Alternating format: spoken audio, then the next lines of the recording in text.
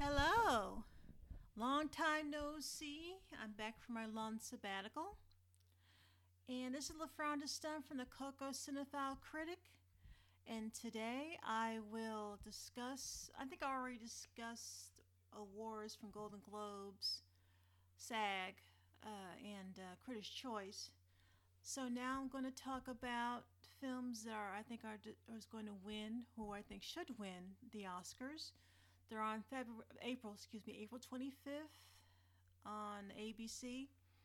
Then I'll talk about Oscar movie reviews for No Man Land, Judas and the Black Messiah, and Promising Young Woman. So let's not beat around the bush.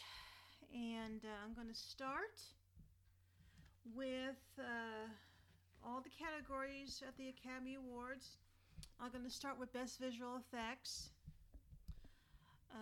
The nominees are Love and Monsters, Midnight Sky, Mulan, The One and Only Ivan, and Tenet. And I only saw Tenet. And the rest of the category, well, two of them I never heard of. I never heard of Love and Monsters and The One and Only Ivan. But I think Tenet is going to win. I think it should win, even though that's the only one that I've seen. And I'm going to talk about Best Documentary Short Subject, Colette, Un Concerto La Conversation, Do Not Split. And who else I'm missing here? Oh, Hunger Ward and A Love Song for Latasha. Now, I only heard of A Love Song for Latasha. That's on Netflix. I hadn't seen it yet. So, I guess as a crapshoot, I'm going to pick that for Best Documentary Short Subject. Okay, now Best Documentary Feature. We have Collective, Crip Camp, The Mole Agent, My Octopus Teacher in Time. And I hadn't seen any of them. I'm going to look at, I think the front runners, My Octopus Teacher. And I heard good things about Time. Time has won most of the Critics Awards.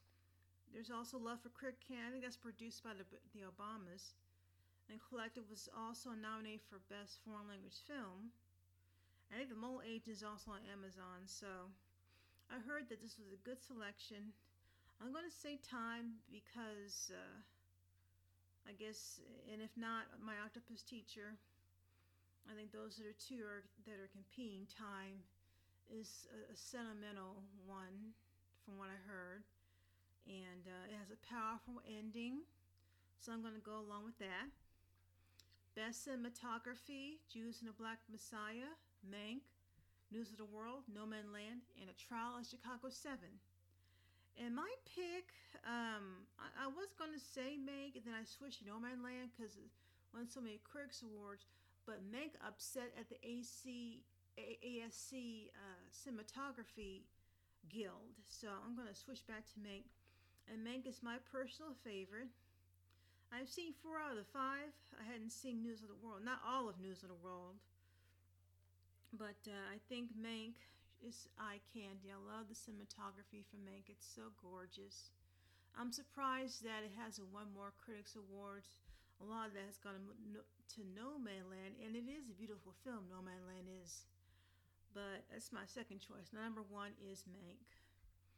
Now, Best Live Action Short Film, Feeling Through, The Letter Room, The Present, Two Distant Strangers, and White Eye.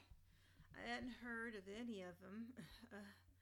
But I think White Eye or Two Distant Strangers sound like the titles that could be the most competitive and the most interesting.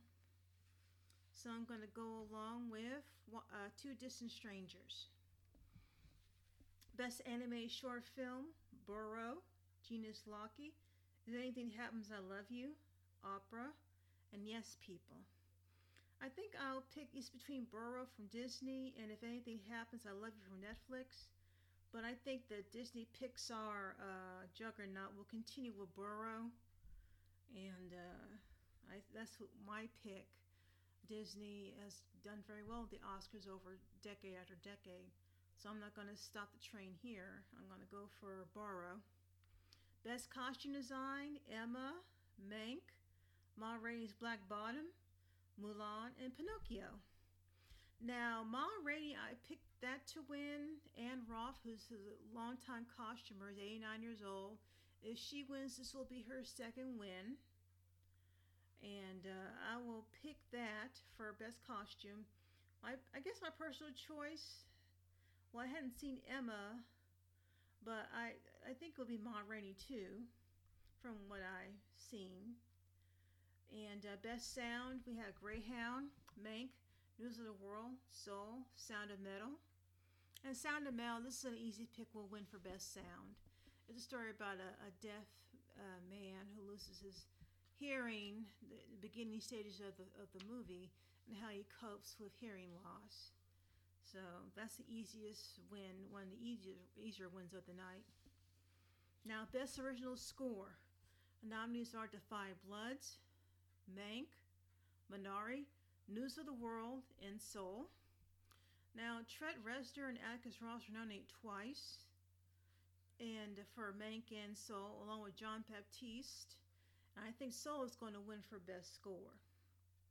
It swept all the televised awards, Critics' Choice, Golden Globe, and my pick is Soul, and I'll give you a review of Soul probably tomorrow.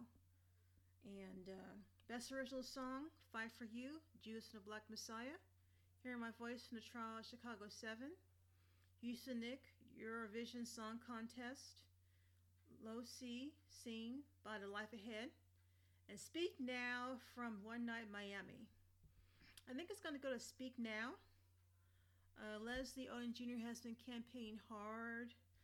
And I know Diane Warren, who won Golden Globe for Low C. Leslie Odom won Critics' Choice, so it's between those two. I hope it doesn't go to Houston Eurovision Song Contest. You know, it's a stupid film, and I wasn't a fan of it. Hear My Voice, I don't remember that song. Fight for You is a good song, but I think Speak Now, and it's a compensation to give it the award, because I only got 3 nominations. One Night in Miami did not get a Best Picture nomination nor Best Director for Regina King with her directorial debut. So I was kind of disappointed in that. So it'll be a compensation for those misses in other categories from One Night in Miami. Now, Best Original Screenplay, we have Judas and the Black Messiah, Minari, Promising Young Woman, Sound of Metal, and The Trial of Chicago 7. Promising Young Woman has been sweeping. I think it won Critics' Choice, and I think it won WGA. And I think it's usually women win Best Screenplay. Goes back to Jane Campion, Piano, Sofia Coppola for Lost in Translation. So it seems like if a woman doesn't win Best Director, they're compensated for their screenplays. So that's why it has the edge. Second choice. My number one choice is Judas and the Black Messiah, then followed by Promising Young Woman. And Sound of Metal, it's good. Trial of Chicago is good, but I think Sound of Metal is better. And see Minari. I live in Madisonville, Kentucky, so it's not coming down here anytime soon, unless it's on DVD. Best Adapted Screenplay, Borat's subsequent movie film. A lot of writers. Yeah, The Father, No Man's Land, One Night in Miami, and The White Tiger. Where's Ma Rainey's Black Bottom? Why was this taken off? Come on. Surprised me, but Borat's subsequent movie film won the WGA Adapted. I don't know how that could happen. The Father wasn't eligible, or No Man's Land wasn't eligible either. I kind of find it hard to believe that No Man's Land will win Adapted Screenplay. It's more of a experience, a visual exercise, and not really in terms of dialogue. So I'm surprised, in particular, won Critics' Choice Best Adapted Screenplay. And I think No Man's Land is a very good film, but I think The Father will win Best Adapted Screenplay. It won BAFTA. It got 6 nominations, so they might wanted to give it a consolation prize for adapted screenplay, the Oscar members. And am I missing anything? Wait a minute. Let me go to Best Editing. Let me go backtrack here a little bit. Best Film Editing, we have The Father, No Man's Land, Promising Young Woman, Sound of Metal, and The Trial of Chicago 7. The most edited film is A Trial of Chicago 7, so I think that's an easy pick. If not, No Man's Land could win, but I think Chicago 7 will just get one award, and that'll be for film editing. Best International Feature Film, another round from Denmark, Better Days, Collective, The Man Who Sold His Skin, and Quo Vadis Aida. Another round, Denmark, Better Days, Hong Kong, Collective, Romania, The Man Who Sold His Skin, Tunisia, and Quo Vadis Aida, Bosnia and Herzegovina. I think it's going to be another round. I hadn't seen that. I'm going to probably watch that, and I'm going to talk about that. Either it might be after the Oscars, but I think another round is going to win. It got a Best Director nomination, so I think that's the leading contender. And makeup and hairstyling, nominees are Emma, Hillbilly Elegy, Ma Rainey's Black Bottom, Mank, and Pinocchio. I think in terms of makeup, the best one, well, I hadn't seen Pinocchio, but is Ma Rainey's Black Bottom, and Hillbilly Elegy, which is a terrible film. But the makeup is good in the film, so I think that Ma Rainey is sweeping also with makeup and hairstyling, so it'll be another win for Ma Rainey.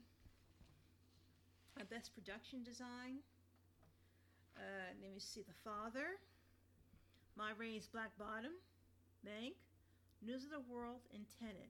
And Mank has won the Critics Awards for production design, so that is probably it could win. I think it's the safest bet to win, but it also could win cinematography in the upset, even though I don't think in cinematography it should be the upset, because I think it's clearly the most beautiful film, black and white. But getting back to production design, yes, I think Mank is the easiest win of the night for that film. Now, let me see. Best Animated Feature Film, Onward, Pixar, Over the Moon, Netflix, Shaun the Sheep Movie from Armageddon, Netflix, Soul, and Wolfwalkers. Oh, I hadn't seen Wolfwalkers, so I don't get Apple TV. I can't afford it. I got a lot of other channels I got to cancel. But I think Soul is going to win. I'm going to keep Disney Plus and Netflix, and what's the other one? Hulu. They're least expensive to buy every month. And if not, I would say Wolfwalkers, but I think Soul is the film to beat. And as I said earlier, I'm going to do a movie review of Soul, and maybe another round, and I'll talk about it tomorrow.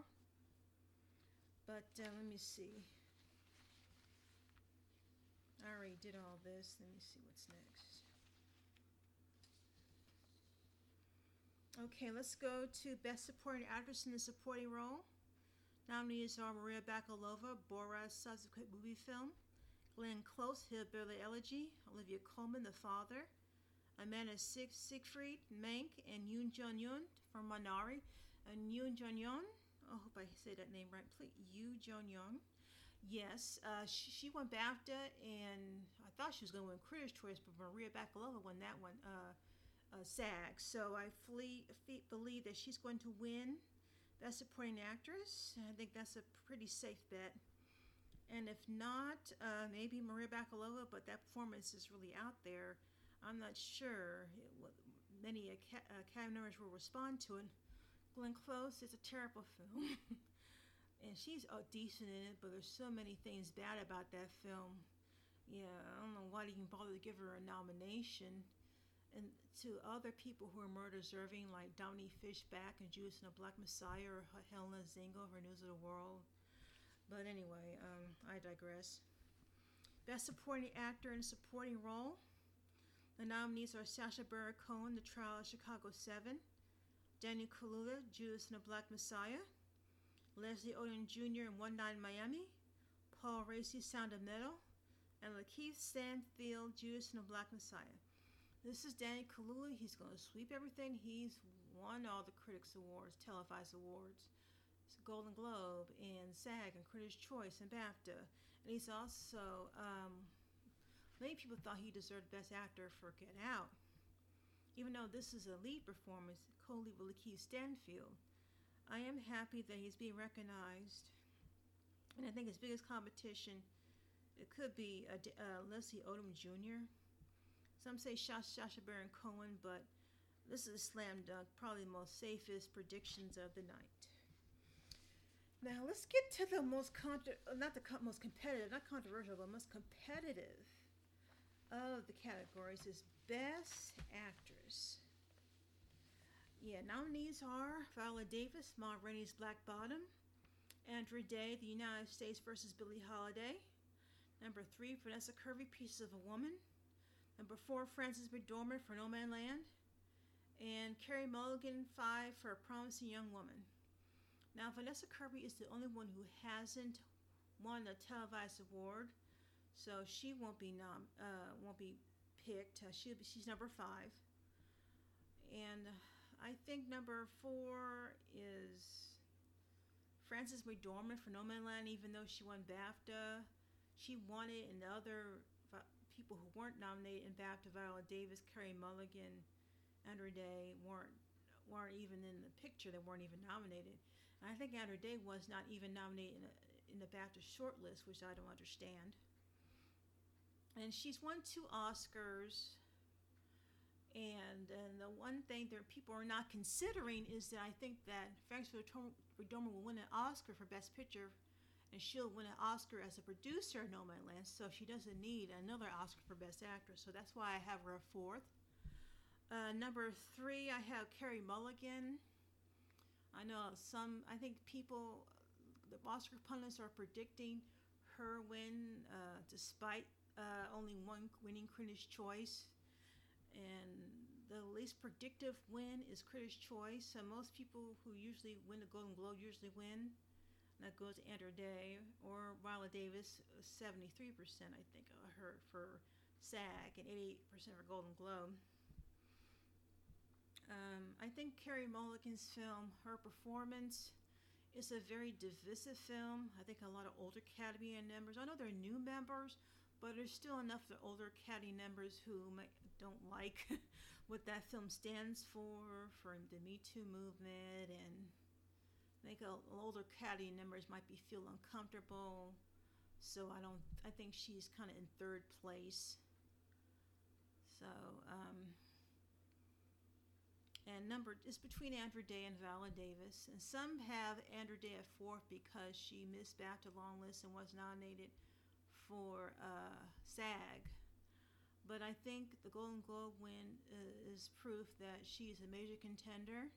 She plays Billie Holiday, and usually that type of juicy role wins Oscars. Well, Diana Ross was close to winning an Oscar for Lady Sings the Blues.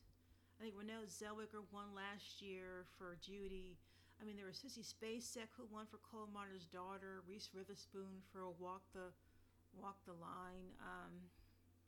So I think a lot of people really appreciate her performance. It's her debut performance. She does nudity. She started smoking and drinking because of trying to play Billie Holiday. I hope she quits. Because I'm not a drinker or smoker either. But I think it's going to be Viola Davis because she won SAG, and I think the Academy is ready for black actress to win Best Actress. It hasn't happened since Halle Berry. And the one thing that I didn't hear anyone talk about, and I heard so many Oscar pundits from Mike and Mike Oscar, Awards Radar, who else? Next Best Picture, Oscar Expert, the film Drunk, is that the last time a black woman won Best Actress, the Best Actor was also black. Denzel Washington and Halle Berry were won Best Actor and Best Actress for different roles in different movies. But I think that it's going to happen again. It's going to be lead black actor in Chadwick. Well, I'm getting ahead of myself.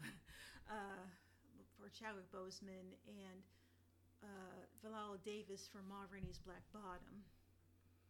I think it's going to be Best Actor and Best Actress both African American, like it was in 2002. Denzel and Halle Berry, African American. So that could very well happen again within a 20-year span. And yes, I'm predicting for Best Actor Riz Ahmed, Chadwick Boseman, Ma Rainey, Anthony Hopkins, the father, Gary Oldman, Mank, Stephen Yeun, Minari. Oh, Riz Ahmed from Sound of Metal. Some people are saying Anthony Hopkins is going to win. He won BAFTA. That wouldn't be very good if Hopkins won.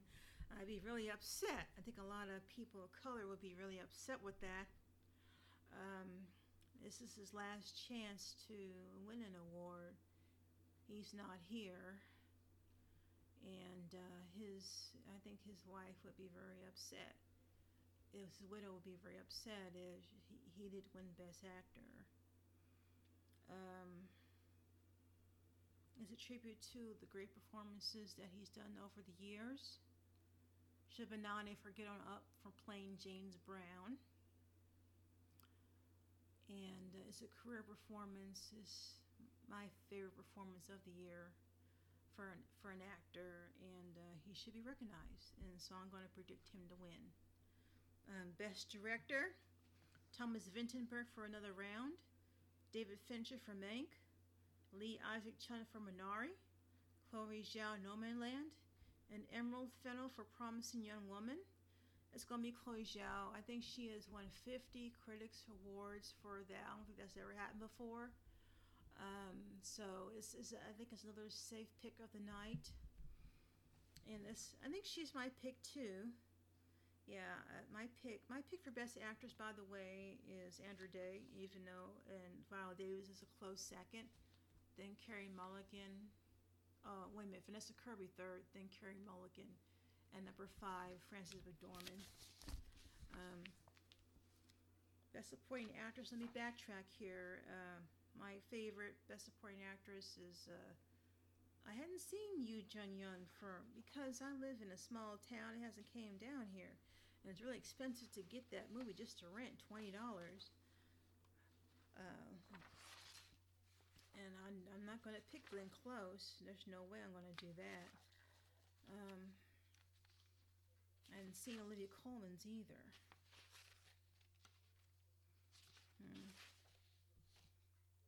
Maria Bakalova, I wouldn't give. I guess Amanda Seyfried for Mank is my pick for Best Supporting Actress. She's unrecognizable as Marion Davies. Is a really great job. Best Supporting Actor is Danny Kaluuya too, even though I like Lakeith Stanfield and Leslie Odom Jr. There's a lot of love for Paul Raci, and glad he got nominated, but my pick is Danny Kaluuya. And Best Picture, we had The Father, Judas and the Black Messiah, Mank, Minari, No Man Land, Promising Young Woman, Sound of Metal, and The Trial of Chicago 7. Now, I hadn't seen Minari and The Father. I've seen the rest of them.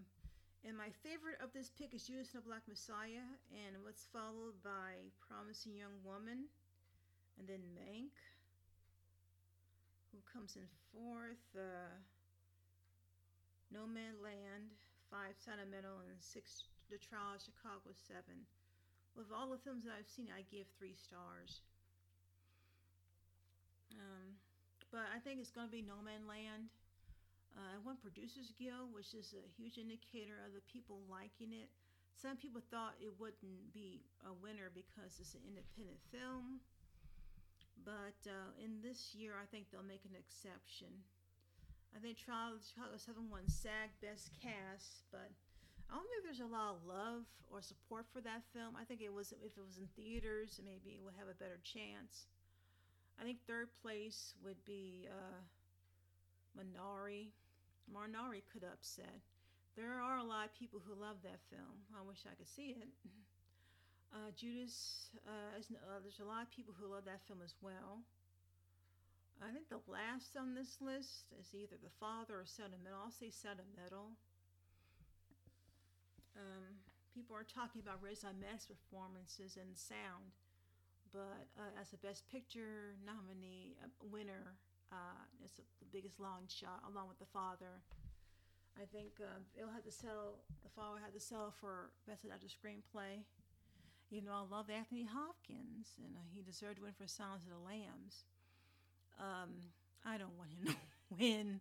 He already won his Oscar, and I'm not going to say something about Chadwick Boseman. I might get in trouble. But if Heath Ledger won and Peter Finch won pauselessly after their deaths, they should spread the love to Chadwick Boseman for, and to be quite honest with you, for Ma Rainey's Black Bottom. I really can't imagine anyone not be rejuvenated. Is that the right word? But or respond so very strongly to that performance. I mean, to not nominate him is mind-boggling. To not give him the Oscar. Now, I did hear, I'm going back, that there were some people, anonymous balladers, and I think from Clayton Davis from Variety. He was there, and he was making his predictions, and he heard certain people say that Chadwick Boseman was going to win, but they voted for Anthony Hopkins. This is one Academy member who was in the acting branch, and he heard something similar to other people. If it's not not Riz Ahmed, but Anthony Hopkins, but Riz Ahmed or Stephen Young or even Gary Oldman. And they were saying that in the past few days, and I hope that doesn't happen. It shouldn't be a close contest. And I think the percentage of him, Chadwick Boseman, winning is 75 to 25%. It would be a travesty if he didn't win.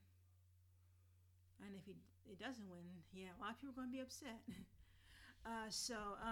Please, I still have fairly confident that Chadwick Boseman will win Best Actor, and his widow Simone LeWard Boseman will give a beautiful acceptance speech, and I think they also have a baby too. And yes, and that's all that I have for Oscar nominations, and the Oscar nominations are on ABC April 25th, and check your local stations.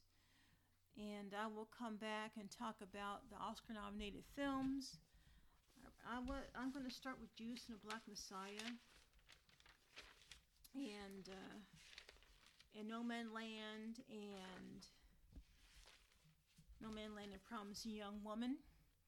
So I will be back in a few minutes. You stay tuned. Hello, I'm back, and I'm going to talk about 3 Oscar film reviews. They're nominated for Best Picture, all 3 of them. I'm going to start with Judas and the Black Messiah. The film is directed by Shaka King, starring Danny Kaluuya as Fred Hampton.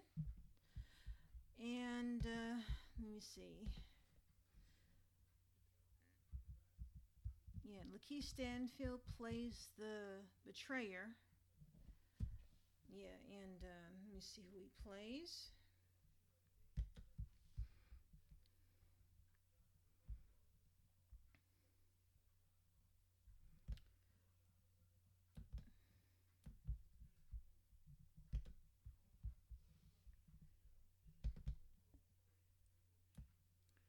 Yes, let me see. Lakeith Stanfield plays Bill O'Neill. Jesse Plemons plays Roy Mitchell.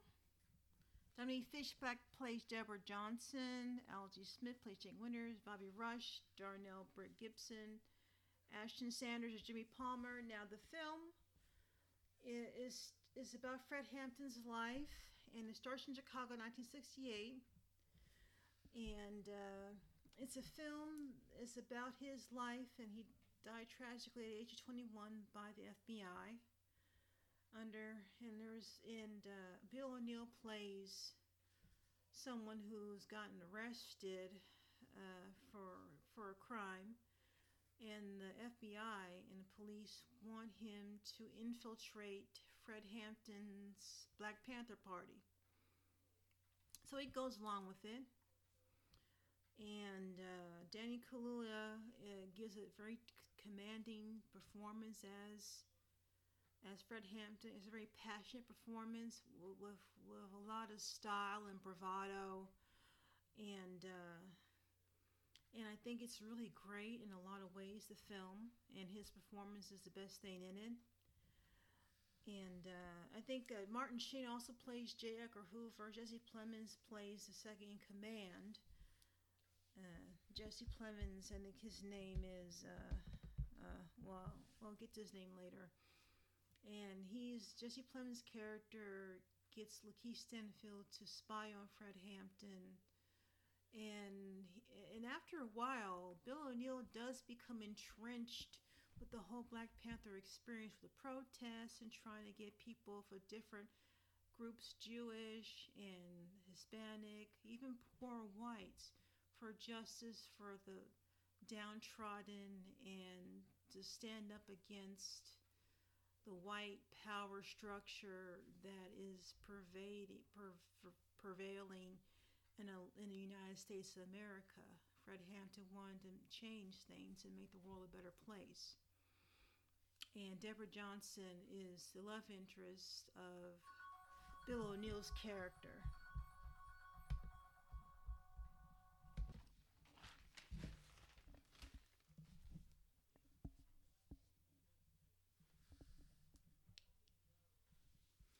Yes, and there are many great standout scenes for Judas and the Black Messiah. One of them is a gun pulled on by O'Neill with Lady Black Panther, and there's a shooting against the police, against the Lady Black Panthers, and with Bill O'Neill. But it's the Black Lady Panther who is really shooting and taking charge of the situation. And I thought that whole scene was very well done. I also liked when Fred Hampton was at a rally, and Bill O'Neill is there, and Jesse Plemons' FBI character, the evil man that he is staring him down. And they're all cheering Black Panther songs and at the rally, and you see Lakeith Stanfield's character watching Jesse Plemons' character staring him down. And Jesse Plemons' character is wondering, is he really believes all this? I mean, he gives him a great performance of the lifetime. His character is not sure if he's just doing it if he's just acting or not. Is he doing it for he really believes in it, or is he just doing it to save his own skin? Also, I think that, and this is when he's released from prison. Now, J. Edgar Hoover's look at the photos of Black Panthers in his office and threatens Plemons' character about how he feels about interracial dating. So that is really what it's all about.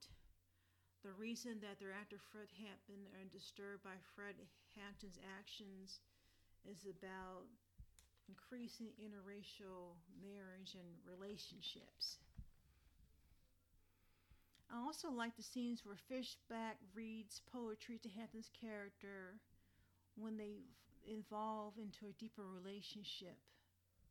But then they get into an argument, blowing up, and then there's a blow up of City Hall at Hampton and O'Neill. And when that happens, and also I like the scene where the police showed out at O'Neill in the crossing fire. Hampton's in prison, and his past associates, one of his members gets shot, and especially the circumstances surrounding one of the characters who is shot, one of the Black Panthers, by the policeman. And I think the performances are excellent. I think that Danny Kaluuya gives his best performance since Get Out. It's a terrific performance. I think Lakeith Stanfield is right up there as a man who at first just cares about saving his own skin, but he feels guilt. He feels guilt and sadness about what he's doing to the cause, and he wants out. And the reasons that he can't get out is sad, and but I don't want to reveal too much. I think the script is well written by Shaka Kane, and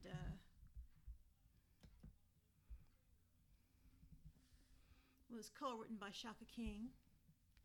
I think the writers for Judas and the Black Messiah. Let me see the writers. I think it's Keith Lucas and Craig Lucas. And they all do a terrific job covering a very brief few years in the period of Fred Hampton's life. And I think Dominique Fishback as Deborah Johnson gives a very powerful performance. She doesn't have that much screen time, but when you do see her, it's a great indelible mark on the mind and the psyche. And Martin Sheen is villainous. Jesse Plemons is also villainous as the FBI, J. Edgar Hoover, and the other henchmen of the FBI. Jesse Plemons' character he's calm, laid back, and also very, very evil. It's a well cast in a role that's something that Matt Damon or Philip Seymour Hoffman would have played if he was still alive. But Jesse Plemons does a great job, and it's a wonderful performance. I think the cinematography by Sean Babbitt, who's nominated for an Oscar, is terrific. I'm glad he's getting the recognition that he deserves. He should have been nominated for 12 Years a Slave. And the editing is taut and well done. Should have been nominated for an Oscar for Best Editing. And is there any flaws? I wish they could spend more time on it, but on Fred Hampton, but it's only a 2-hour movie, but there are not any real flaws in the film. On a scale of 1 to 4 stars, I give it 0 to 4 stars. I give it 4 stars. I think it's one of the best films of the year, and it's my personal pick for the best picture of all the films nominated. So I give 4 stars to Ma Rainey's, not Ma Rainey, but I did give 4 stars to Ma Rainey, but Judas and the Black Messiah, I also give 4 stars. I think they do a terrific job. So congrats to the director, Shaka King, the co-writers, Keith and Craig Lucas, and the producer, Brian Coogler, is also one of the producers, so shouts out to all of them. And the performances in the film, they did a superb job. The next review I'm going to do is No Man Land, and I'll make it brief.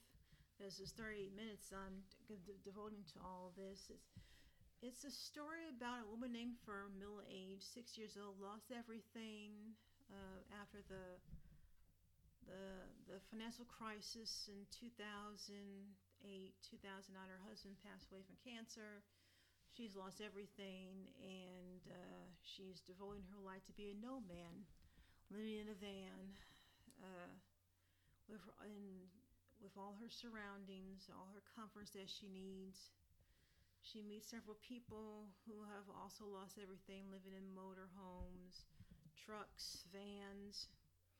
And it's a film about part of a community. It's a kind of somber tale of losing everything, but having a sense of family, a sense of community, of the nomads, is all they have each other. Fern lost her husband, has no children, has a sister, but will not move in with her sister, will not move away from where she's located in North Nevada.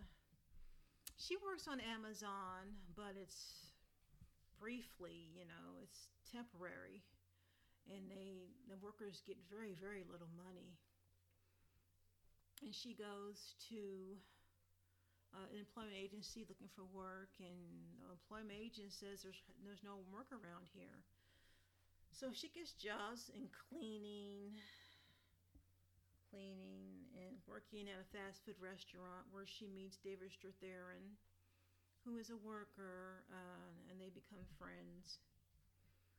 It's a Chloe Zhao directs the film, and beautiful cinematography that stands out. And the film is about, will she move in with family, with her sister eventually? Will she move in with David Strathairn's family? It's about her getting a place to stay or just live as a nomad to be closer to where her husband loves so much and to be a part of the community of No Man Land. And I want to say the best things I'm going to say again is the cinematography by Joshua Richards, I believe. It's a beautiful piece of cinematography, one of the best of the year. And I think Frances McDormand gives a noble performance. It's very subtle and quietly powerful. And usually you see just her expression and the look on her face and conveys so many emotions so well, reminding me of a silent film. The script is adapted from a book. It's not the greatest when it comes to dialogue. I think that's one criticism I have of the film. And most of the people who are in No Man Land are non-actors. There's Swankie, who is real life is a nomad, and David Strathairn is not a nomad, but he's poor and he gets the chance to see his son after all these years. He's gonna be a grandfather, and there's this one lady, nomad, talks about how she lost everything and how she contemplated suicide, but changed her mind because of her dogs. And she talked about how she's going to commit suicide and how she lost everything from that. There was a plant in North Nevada that closed, and so many jobs were lost, and she was one of them. And there's Swankie, a cancer patient who helps Fern when she has a flat tire, and Swankie chastises her for not having a spare tire to work with.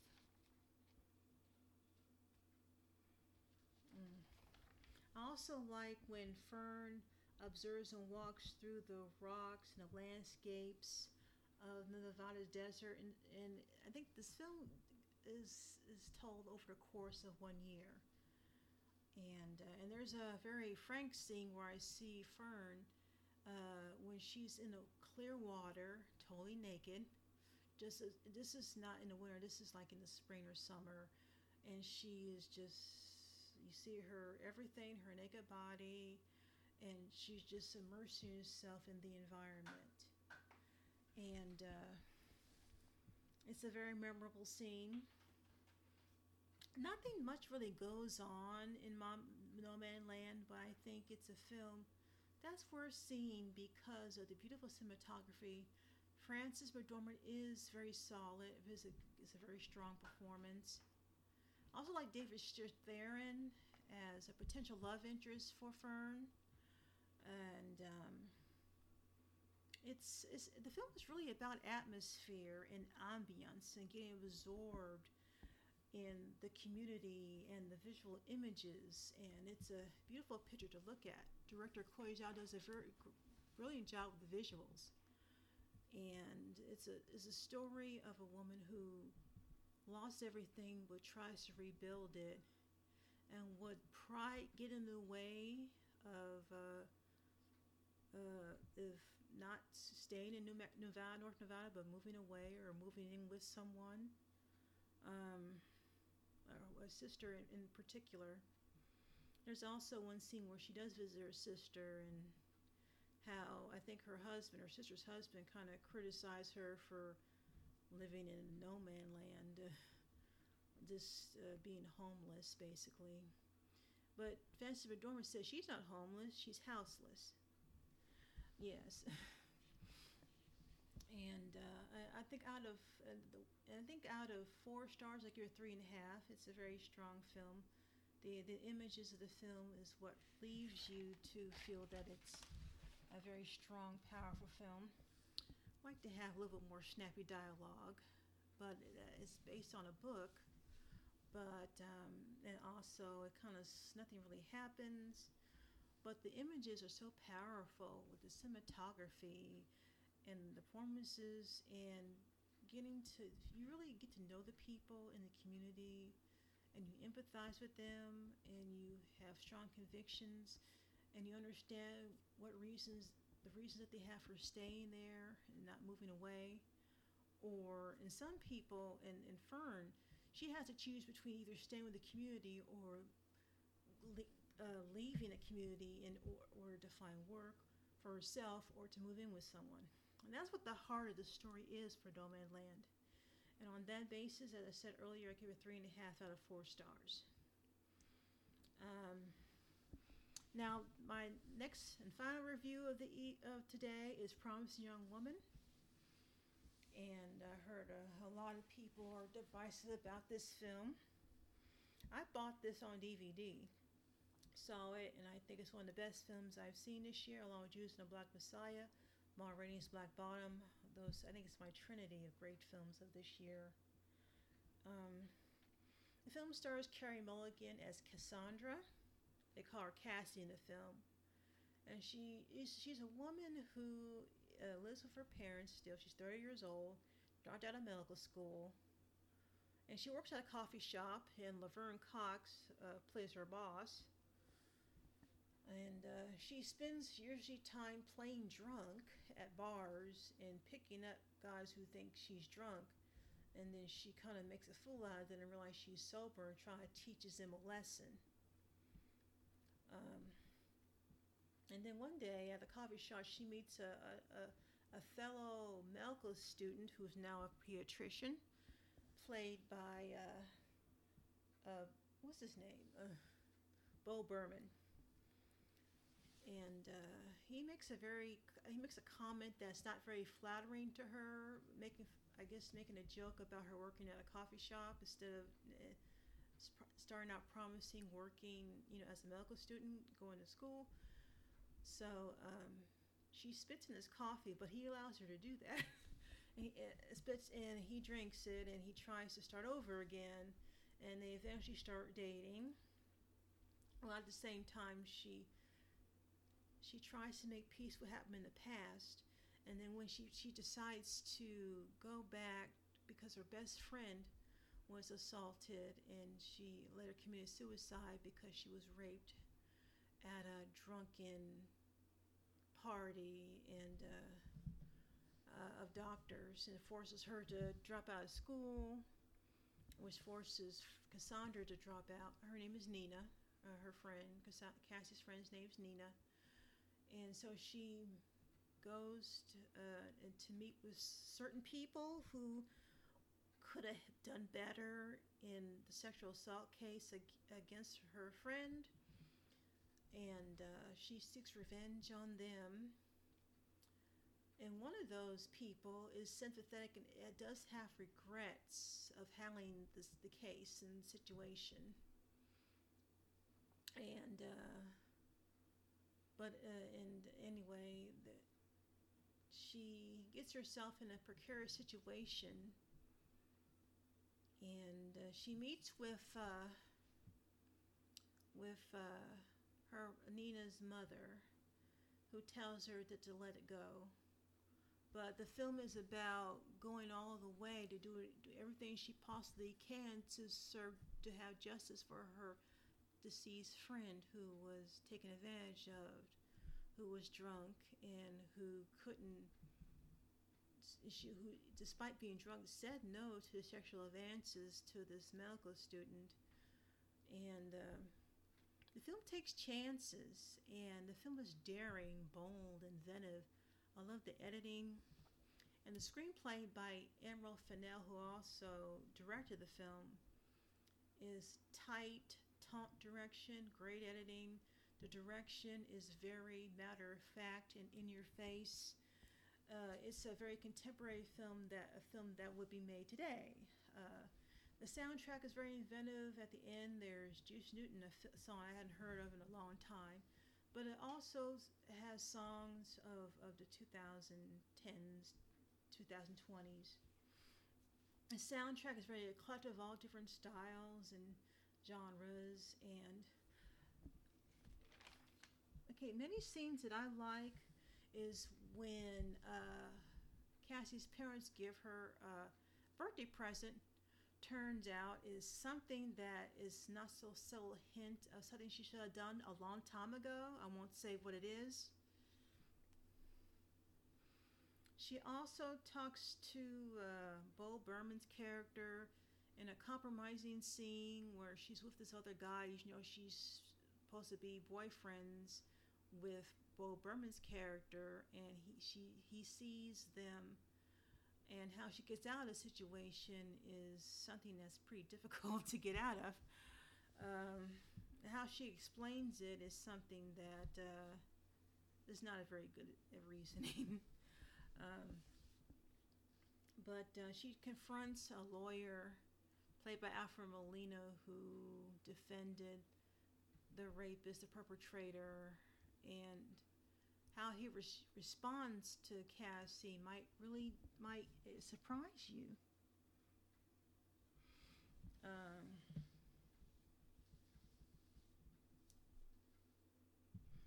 And the film is about revenge. The film is also about justice. And I think in the Me Too and Time's Up movements that started 4 years ago, is a film very relevant to today. This is information that should have come out a long time ago. It was always wrong to take advantage of a woman, regardless of her age, who is drunk. If she is drunk and incapacitated, how can she make a wise choice to be in a situation that's compromising her integrity and her self-respect and her virtue?